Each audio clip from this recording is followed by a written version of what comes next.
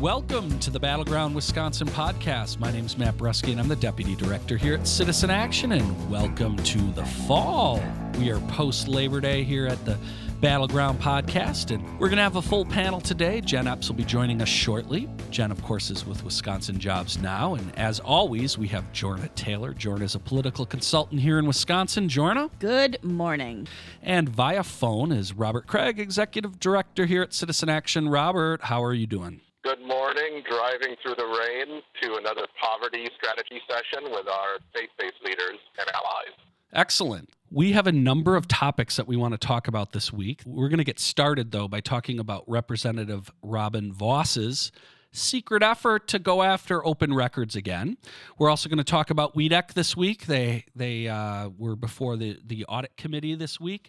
We're going to have Mike Rosen from AFT Local 212 talking about the new MATC promise, which we think everybody around the state ought to hear about.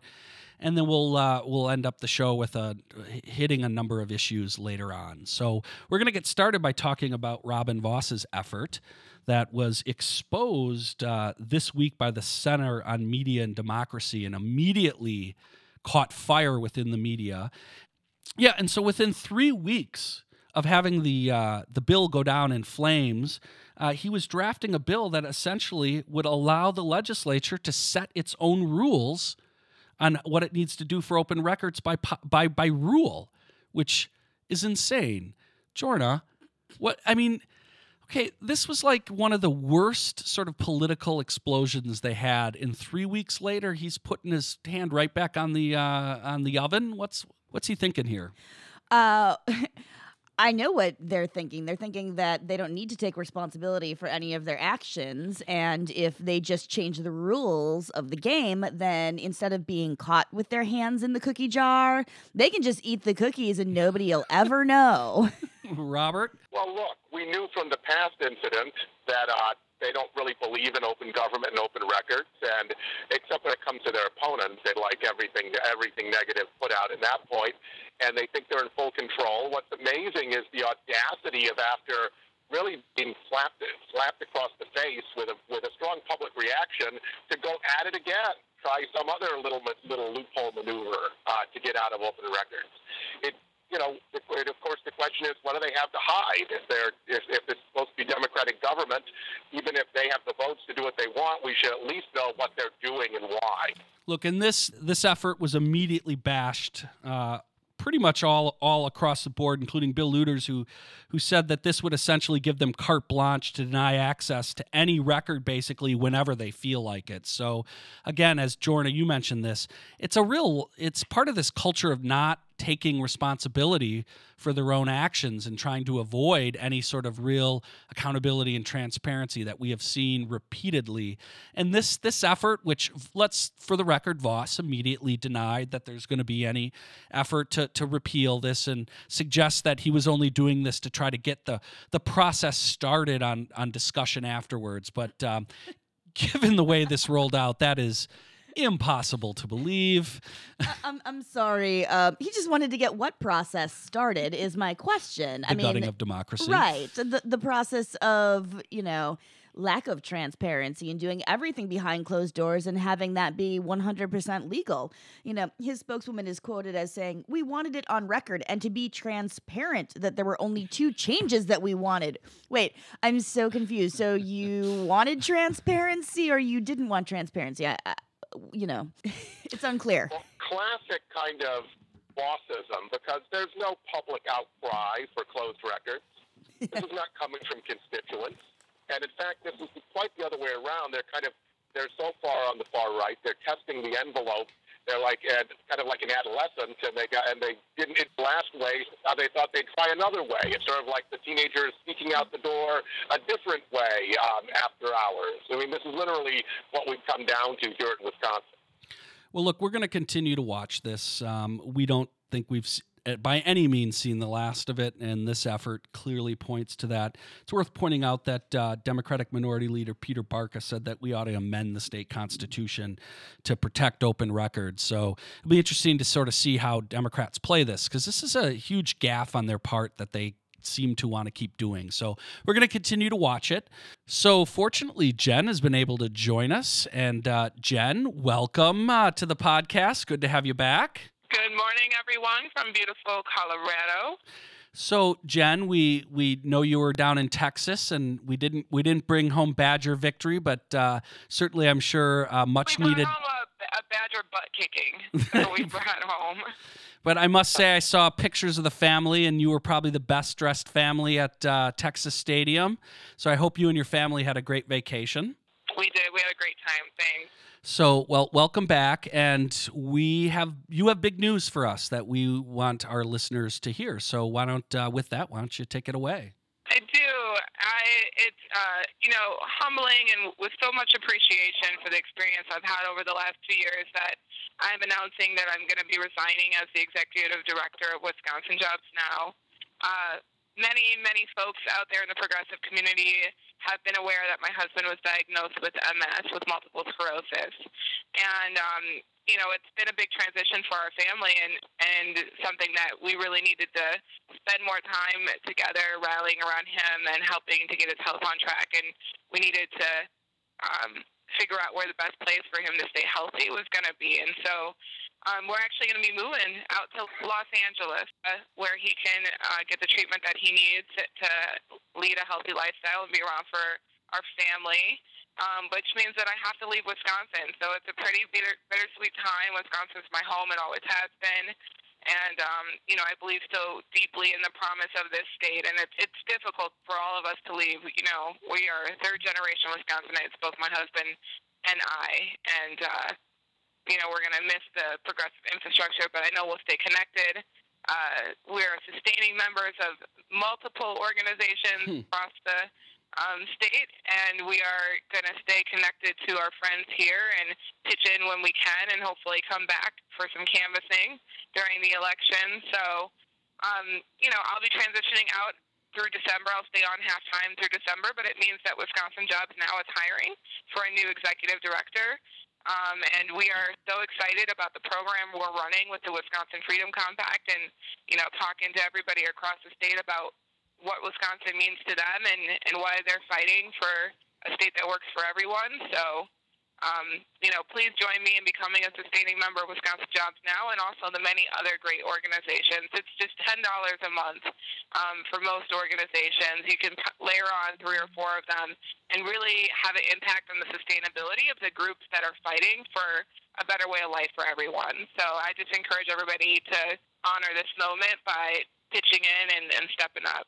Well, Jen, obviously, family comes first, and so it's a big move, but we want to thank you for everything that you've done here in Wisconsin and your family, right? We know that family's involved in all this. So on behalf of Citizen Action, right, we really appreciate the work and hope the best for you and your family going forward, and really want to thank you for being on this podcast for many years and offering your insight. So we really appreciate it and hope the best for you. We'll miss you, Jen. Oh, gosh, don't make me cry, y'all.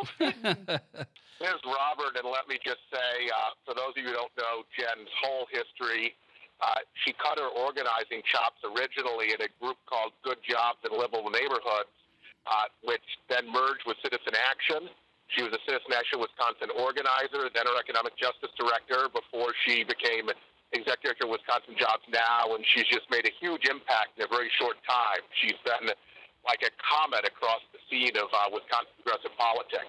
So we know you're a native Milwaukeean, and you'll still be visiting, and we'll still get to see you, talk to you from time to time.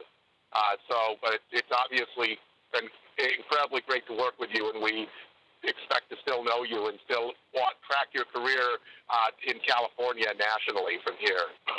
Thank you all so much. It's really touching.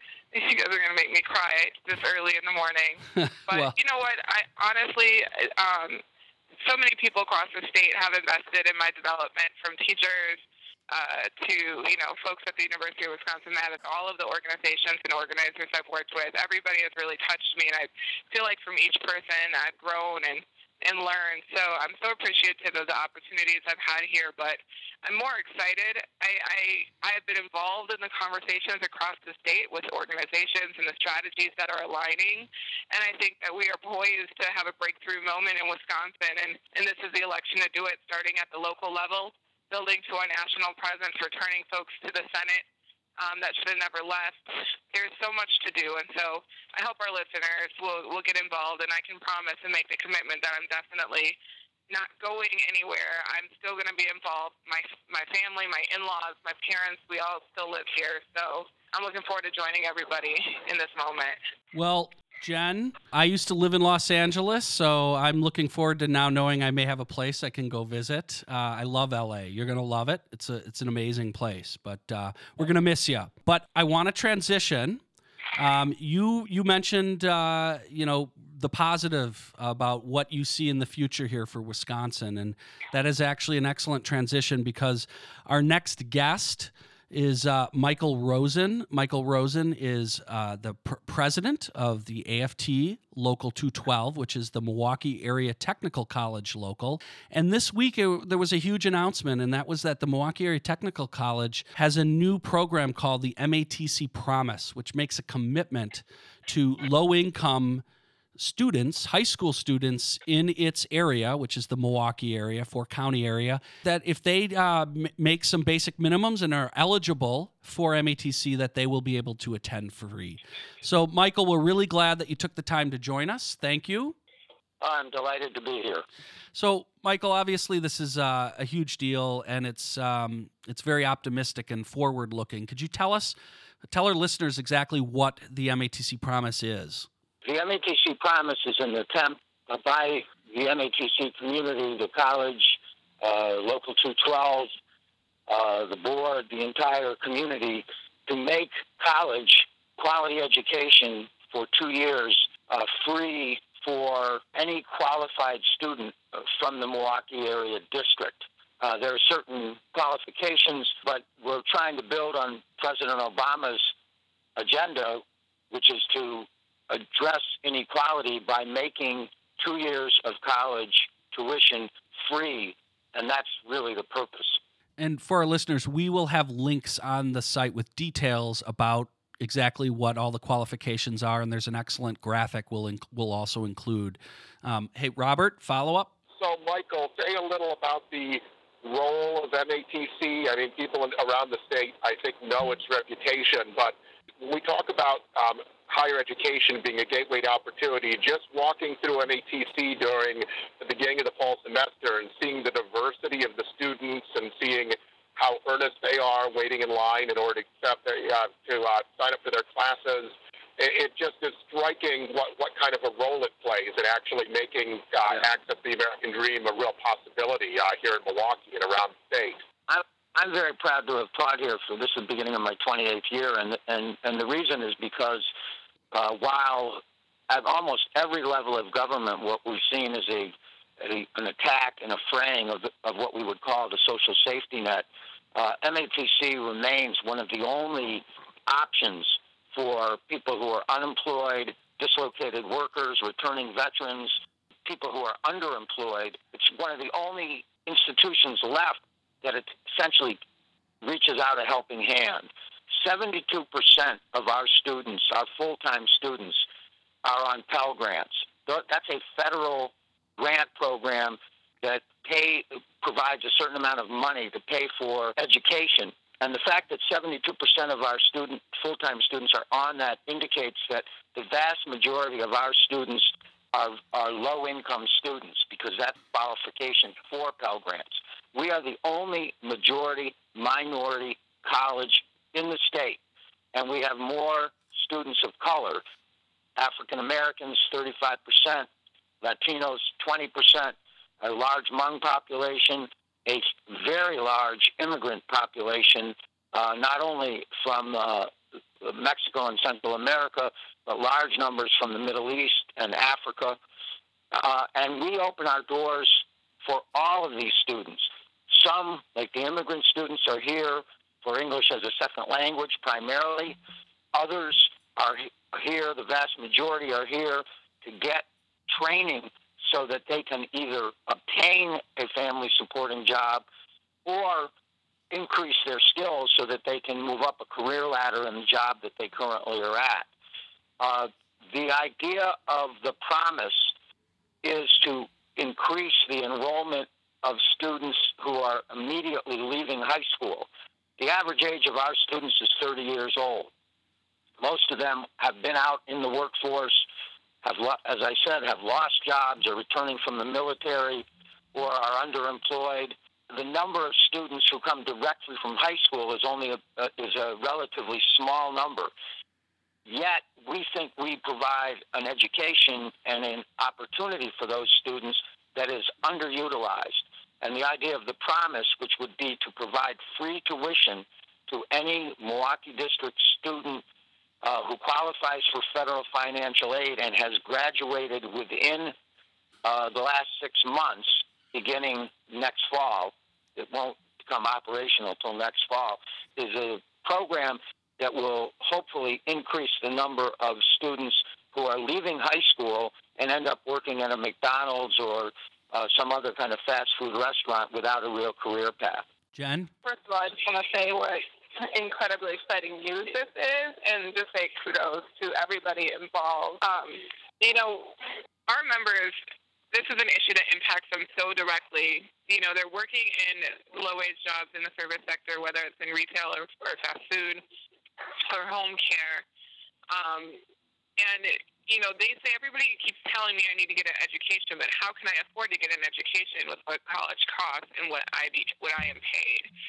So, this is an issue that directly connects to them, and I think something that we need to expand upon. I mean, any student in this state that works hard enough to graduate from high school and to get into college should be able to afford to go, and not just to the technical colleges and the two-year colleges, but also, we know, Michael, a lot of your students, when they graduate from the 2-year degree, they transfer to a 4-year university and they, obtain their bachelor's degree. And those students you're talking about, the low-income students who are relying upon ever-dwindling grant programs that are, less and less each year. Those students should have the same opportunity if they worked hard enough to, start at MATC and transfer to UWM or transfer to UW-Madison. They should be able to have the same opportunity to go as anybody else if they've earned it. Yeah, absolutely. I would make 2 points. The first is that when the technical college system was set up, when MATC was established in the early 70s, there was no tuition at all. And the fact that we have tuition at MATC and other technical colleges is a direct result of the failure of the state of Wisconsin to meet its commitment to invest in technical colleges. Up until the mid-'80s, the state supplied technical colleges with about a third of their funding. In fact, the funding model for tech colleges was a third state funding, a third local property tax, and a third other sources, but did not include tuition. Today, at MATC and other technical colleges around the state, property taxes are close to 60%. The state contribution is less than 10%, and tuition is around 30%. So the model has been distorted, and that began in the 1980s under Governor Thompson. And frankly, it hasn't mattered who was in office, Democrat or Republican. There's been a real failure to fund the tech colleges at the state level, and that has caused tuition to rise. The other point is that around the world, in countries like Denmark, etc., college education is free. If someone gets in, they recognize that public education, that is higher education, is a public good. Not only does the student benefit, but future employers benefit and the society benefits. And therefore, if you are qualified and can get into school, you're actually paid. In fact, in some places like Finland and Denmark, the students, once they're in school, not only is the tuition free, but they're given a stipend so that they can devote themselves to their studies. It's a much more progressive, thoughtful system that recognizes that having an educated populace is not only good for the economy, but it's good for democracy. This is the exact system that the Freedom Compact was modeling its plan after. And, MacGyver's already gotten on us about calling for $6 billion for universal education. But when you think of it and the return on that investment, it's really small potatoes, especially when you start to realize that we can pay for making sure that every single parent has access to high-quality childcare, making sure our K-12 education system is the most invested in the country, and making sure that every student who works hard enough to get into college can go. We can afford to pay for it by changing the priorities in our revenues. So it's exactly the type of system that builds a strong economy and that ensures that this gross level of economic injustice and inequality that we see spreading across the state. And not just in Milwaukee. We have to remember that poverty grew in all 72 counties in Wisconsin over the last year. We have to remember that Wisconsin's the state where the middle class has seen the largest decline in their income. And, smart policies like this that invest in people and our human capital, that's what can turn a state around. So, again, kudos. And, Wisconsin Jobs Now looks so forward to working with you as we go out there and talk to students and talk to young people and make sure that they can take advantage of this incredible program. So thank you for what you're doing. One of the things that I think is worth pointing out is that for every dollar that is invested in technical colleges, every dollar of tax money is invested in technical colleges, the technical colleges generate $12.20 in the local economy. So this is not something that doesn't generate a great return. In fact, the return on investment is greater than what anybody is getting in the stock market, for example, today. And if I told you that you could get a 12-to-1 return on an investment, private investment, people would make it. But that's exactly the impact, because not only does a technical college education increase the earnings of the student that graduates, but it generates tremendous economic activity in the area as MATC buys products and equipment and services from other companies, etc. But the bottom line aim of this program is to deal with the reality that college education is becoming increasingly inaccessible to large numbers of people in our community. And that's contrary to what America is supposed to be about. We are supposed to be, allegedly, a land of opportunity. And one of the avenues for opportunity, not the only one, but one of them, is for people to have access to an affordable, quality education. And the MATC promise, that's its objective, to provide qualified students in the Milwaukee area. And by qualified, we basically mean they have to have a 2.0 average when they graduate. They have to have had 90% attendance the previous year, their senior year of high school, and they have to agree to an 8 hours of service learning while they're in the program, that those students should have the opportunity to get or obtain a quality and affordable education. And we're committed to making that happen. This is Jorna, and thank you so much for joining us today, Michael. Jen and I both come out of student organizing back, I won't mention how long ago that was, Jen, to be kind, but, that was primarily around the University of Wisconsin system. And what you're talking about, affordable, quality education, public higher education, is exactly what we were advocating for back then and now. I can remember us being on the steps of the Madison Capitol, the Capitol in D.C., chanting about how education is a right. And particularly as we see these dramatic cuts coming to the University of Wisconsin system, I can only hope that folks will see this opportunity at MATC and really take advantage of your forward thinking and your investment into the future of our state, and in particular, the investment into the future of Milwaukee, and take you up on this and use MATC to really bring those, $1 invested into a student as a $12 return to the city's and state's economy. So thank you for this great leap forward. Yeah, and please, one of the things that will help, and this is for all the listeners, is to encourage students that you know who are entering their senior year right now to take a look at MATC. MATC is a very large college. We have a health division, a business division.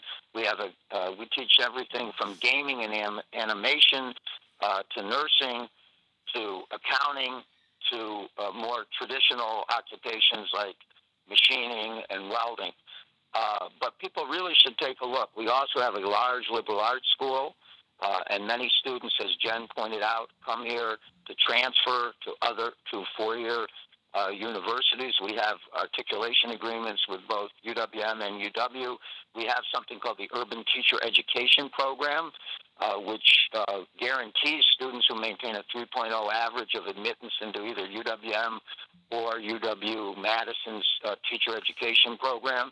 We have a Chem Tech program, which is those are jobs that are in great demand in the private sector, and I could go on and on. But the fact is that many people don't know about the tremendous asset and facilities MATC has. And one of the things that I hear from students all the time is who transfer to UWM or UW-Madison is what they like about MATC is that they're in classes that the largest are 35 to 1, and those are liberal arts classes. In the hands-on technical training, classes are usually 12 to 1. And so students meet with their instructors, not with TAs, and they are able to build a relationship with their faculty members. And that's very important for students when they're starting their academic careers. Michael, a lot of people have heard about this push at the legislature to try to merge the 2W, UW colleges with the tech colleges. We want to get your quick thoughts on that. Yeah. There have been attempts to do this in other states, from Alaska to Georgia, from New Jersey to Minnesota. In every single state that this has been tried, it has been an abysmal failure. And it hasn't saved money, which is the goal of those who are trying to do it in Wisconsin. They don't say we're trying to save money. They say we're seeking efficiencies. But that's a code word for saving money. In none of the states where this has been tried has it saved money. But what it has done has led to organizational dysfunction and employee and declines in employee morale. And the reason is that the two systems have different functions. They serve different student populations. They have different missions. And when you try to put a square peg in a round hole, it doesn't work. We have two systems, both of which that work fairly well. The two-year UW system is a junior college system. Students go there for a variety of reasons. They want to live at home. They don't have the money to go to a resident campus. To get 2 years of a bachelor's degree to transfer to a four-year school. It's a traditional junior college. Technical colleges provide seminal degrees, either diplomas or associate degrees that certify people's competencies in a particular area, whether it's nursing, gaming, heating and air conditioning. And what that does is it leads directly to employment. Now, some of our students eventually end up transferring, like in civil engineering. Many of the students transfer to MSOE or other schools to pursue the four-year degree. But that's not the general mission of the college, and most of our students don't come here to transfer to other schools. They come here to upgrade their skills or to become employed because they have families to support. To merge those two systems, which have different, as I said, missions, different cultures, and different student bodies, hasn't worked anyplace else, and there's no reason it would work here. Let me just pose this to your listeners. The same people who are proposing this organizational change are the same people that gave us the Wisconsin Economic Development Corporation, which has been a disaster.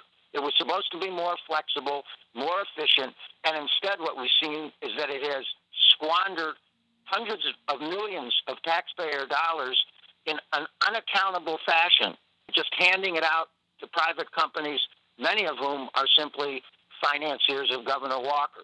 Why would we trust people who created that fiasco to now reorganize our technical college and two-year UW system. You'd have to be crazy to do that. Sounds just like WEDC. They want to make it just like WEDC because that was a resounding success. Well, Michael, you have inadvertently stumbled upon our next topic, which is, and as long as you're on, Michael, you are an economic expert. We're talking about the committee hearing where the May audit of WEDC was presented this week, and it was just amazing. We record Thursday mornings, and this just happened yesterday, Wednesday, but you essentially had Republicans, and John Nygren in particular, trying to suggest that in spite of multiple audits, law-breaking, not following their own rules, not doing anything of any competency, that somehow this was the Commerce Department's fault for a lot of this. A complete lack of accountability over there. So your comparison to would we want this for the education system is certainly apt, because the WEDC train wreck just continues and seems not to ever have an end. It's just like it's unbelievable Groundhog Day with these folks. When you put people who don't believe that government has a role in the economy in charge of a government agency, even if it's semi-privatized now, those are the results that you're going to get.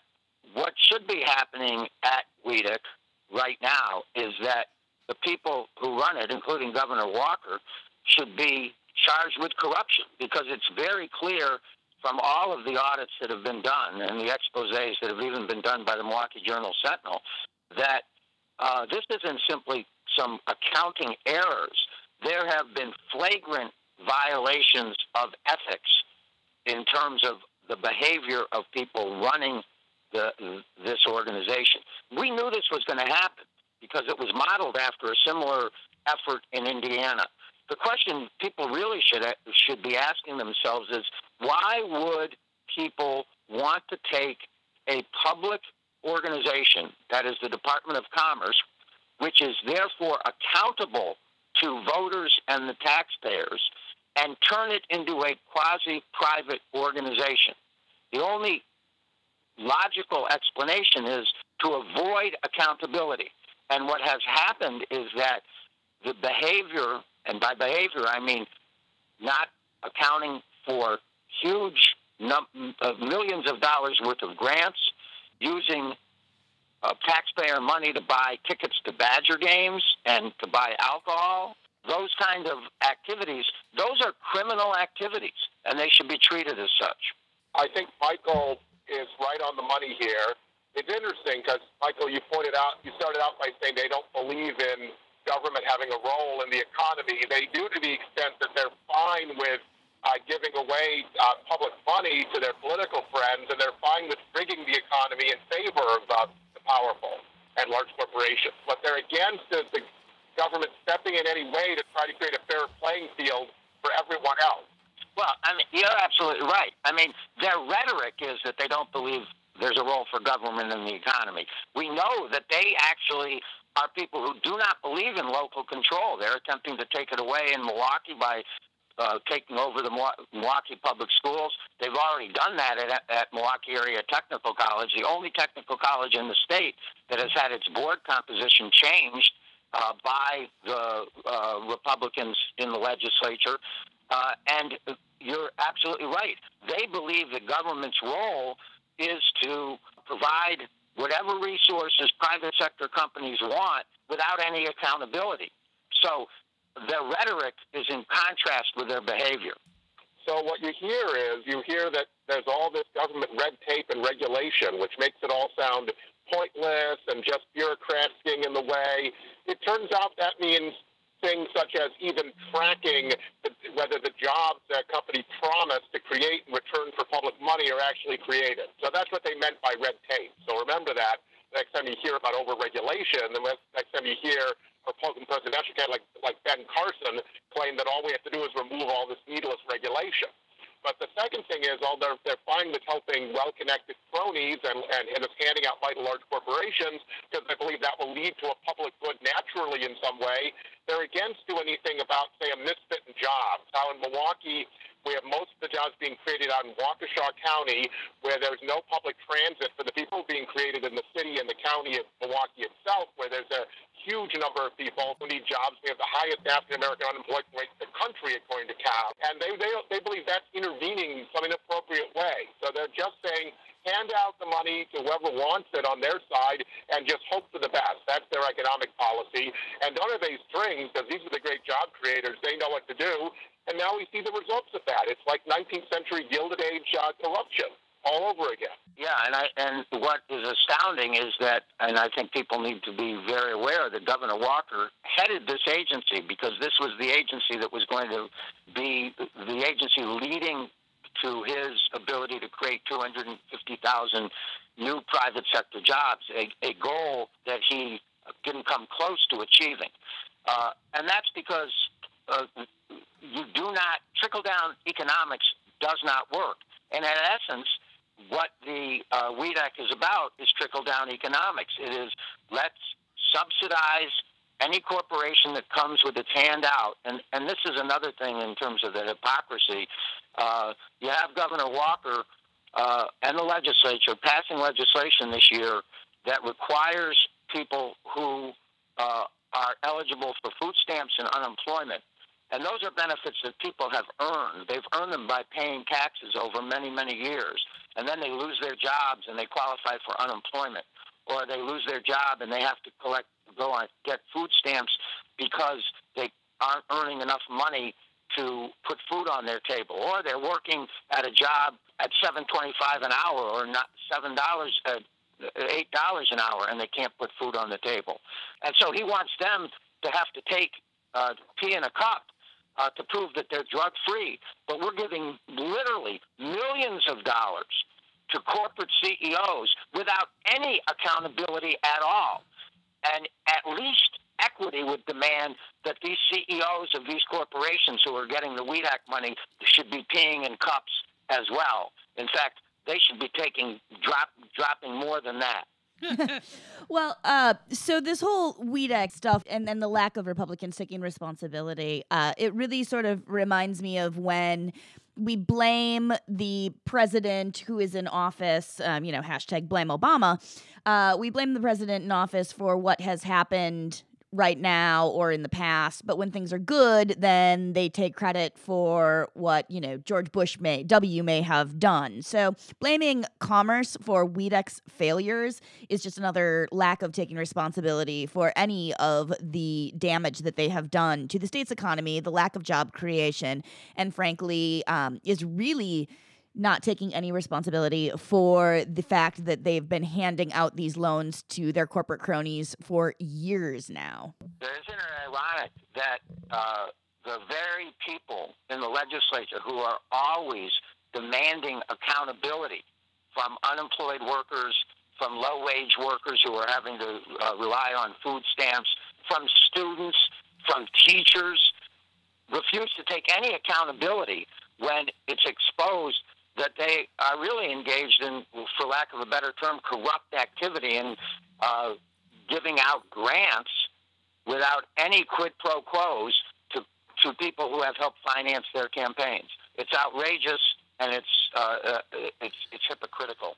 So, Michael, we're going to switch to our last topic, and we want to quickly do a summary of Labor Day. I know, Jen, you were at Labor Day. Michael, you were at Labor Day. I know I was. Robert, Jen, I know you had some thoughts on Labor Day that you wanted to make sure we left with our listeners.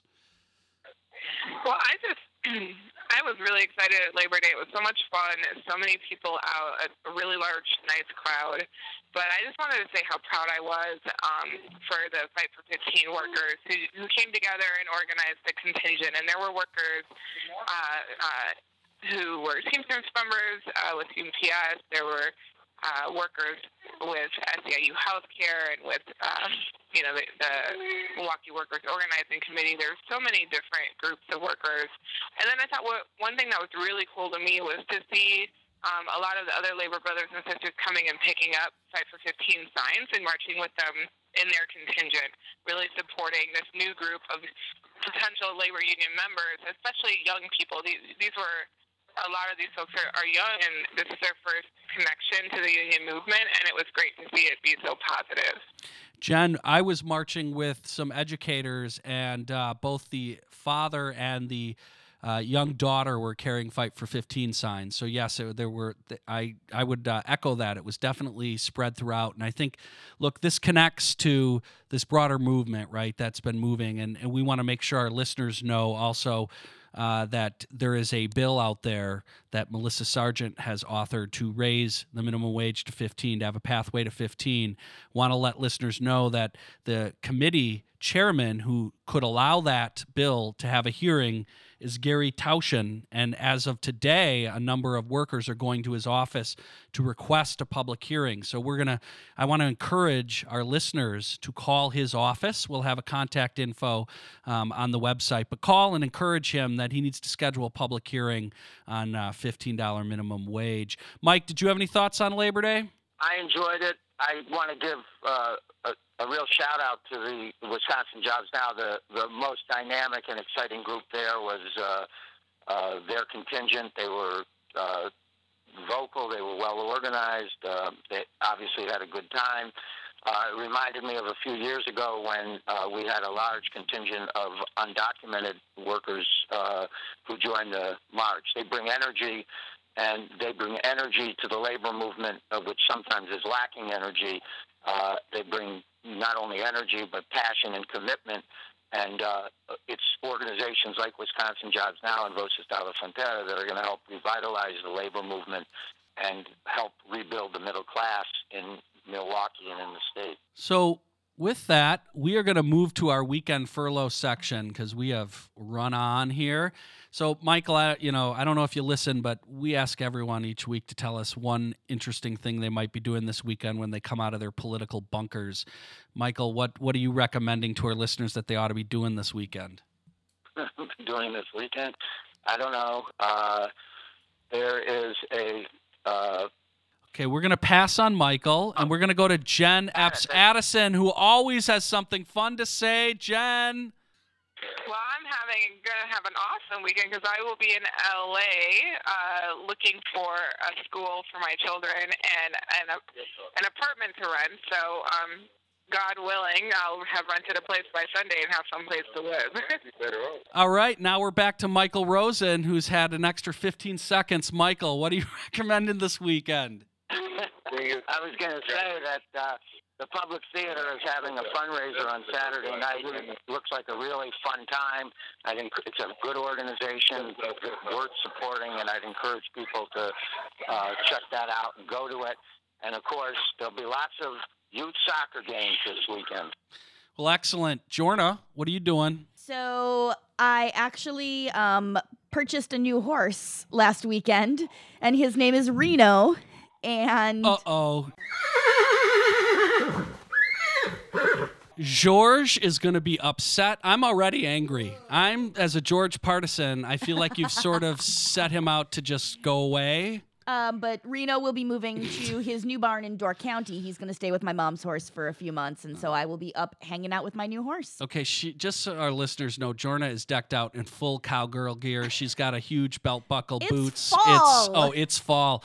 No, horses on the brain. Robert, what are you doing this weekend? You probably won't consider it very exciting, Matt. It's always exciting, Robert. It's always. I am at Wisconsin Rapids on Saturday to present and speak to Democrats. The Democratic Party is having, party chairs having a meeting on issue and message framing. So I'm leading the discussions on healthcare and the economy. And of course, being economical, my staff will be all over me for this. They hate when I do this. I'm staying in a motel Friday night that is going to cost $32. So we'll have to have Kevin has taught me how to do a bed bug inspection. So that doesn't sound like fun. Yeah, well, thank you, Mike. See, Mike, you're getting into the spirit of this. Really what the Battleground Podcast Weekend Furlough section is the time where everyone makes fun of Robert. Robert, $32. Come on. Jeez. All right. Well, I was in River Falls last weekend for a wedding. But I didn't stay at a hotel that was $32. Well, that's because you were probably traveling with somebody in the room required more than one person to fit into it. So Robert is definitely known for being efficient. And look, we have a very high functioning organization because of it. In fairness, I had coupons, so that's not the least price. It only gets better, Mike, right? So, I would inspect not only for bugs, but whether they've washed the sheet. Oh, Michael, we've appreciated your presence this week. You would fit in with my theme for the podcast. So, this weekend I'm back to dirt bike racing with my son. We got a doubleheader out at Beaver Cycle Club up in Atwater, Wisconsin, Saturday night and Sunday. So, good times. And with that, one other thing. I want our listeners to know, if you are available on Saturday, if this at noon in Milwaukee, there's canvassing to encourage aldermen here in Milwaukee to get the bucks to put in to commit to really good jobs for the permanent jobs around the arena. I will have links and information to that, including a flyer on the website for folks to go to. Really want to encourage people to get out noon this week here in Milwaukee. So with that, we're going to bring this Battleground podcast to a close. Want to thank Mike Rosen and everyone, and we'll see everybody next week. Oh, and of course, want to thank our producer, Brian Woolridge, who makes it happen every week, and we'll see you next week here at the Battleground Wisconsin podcast.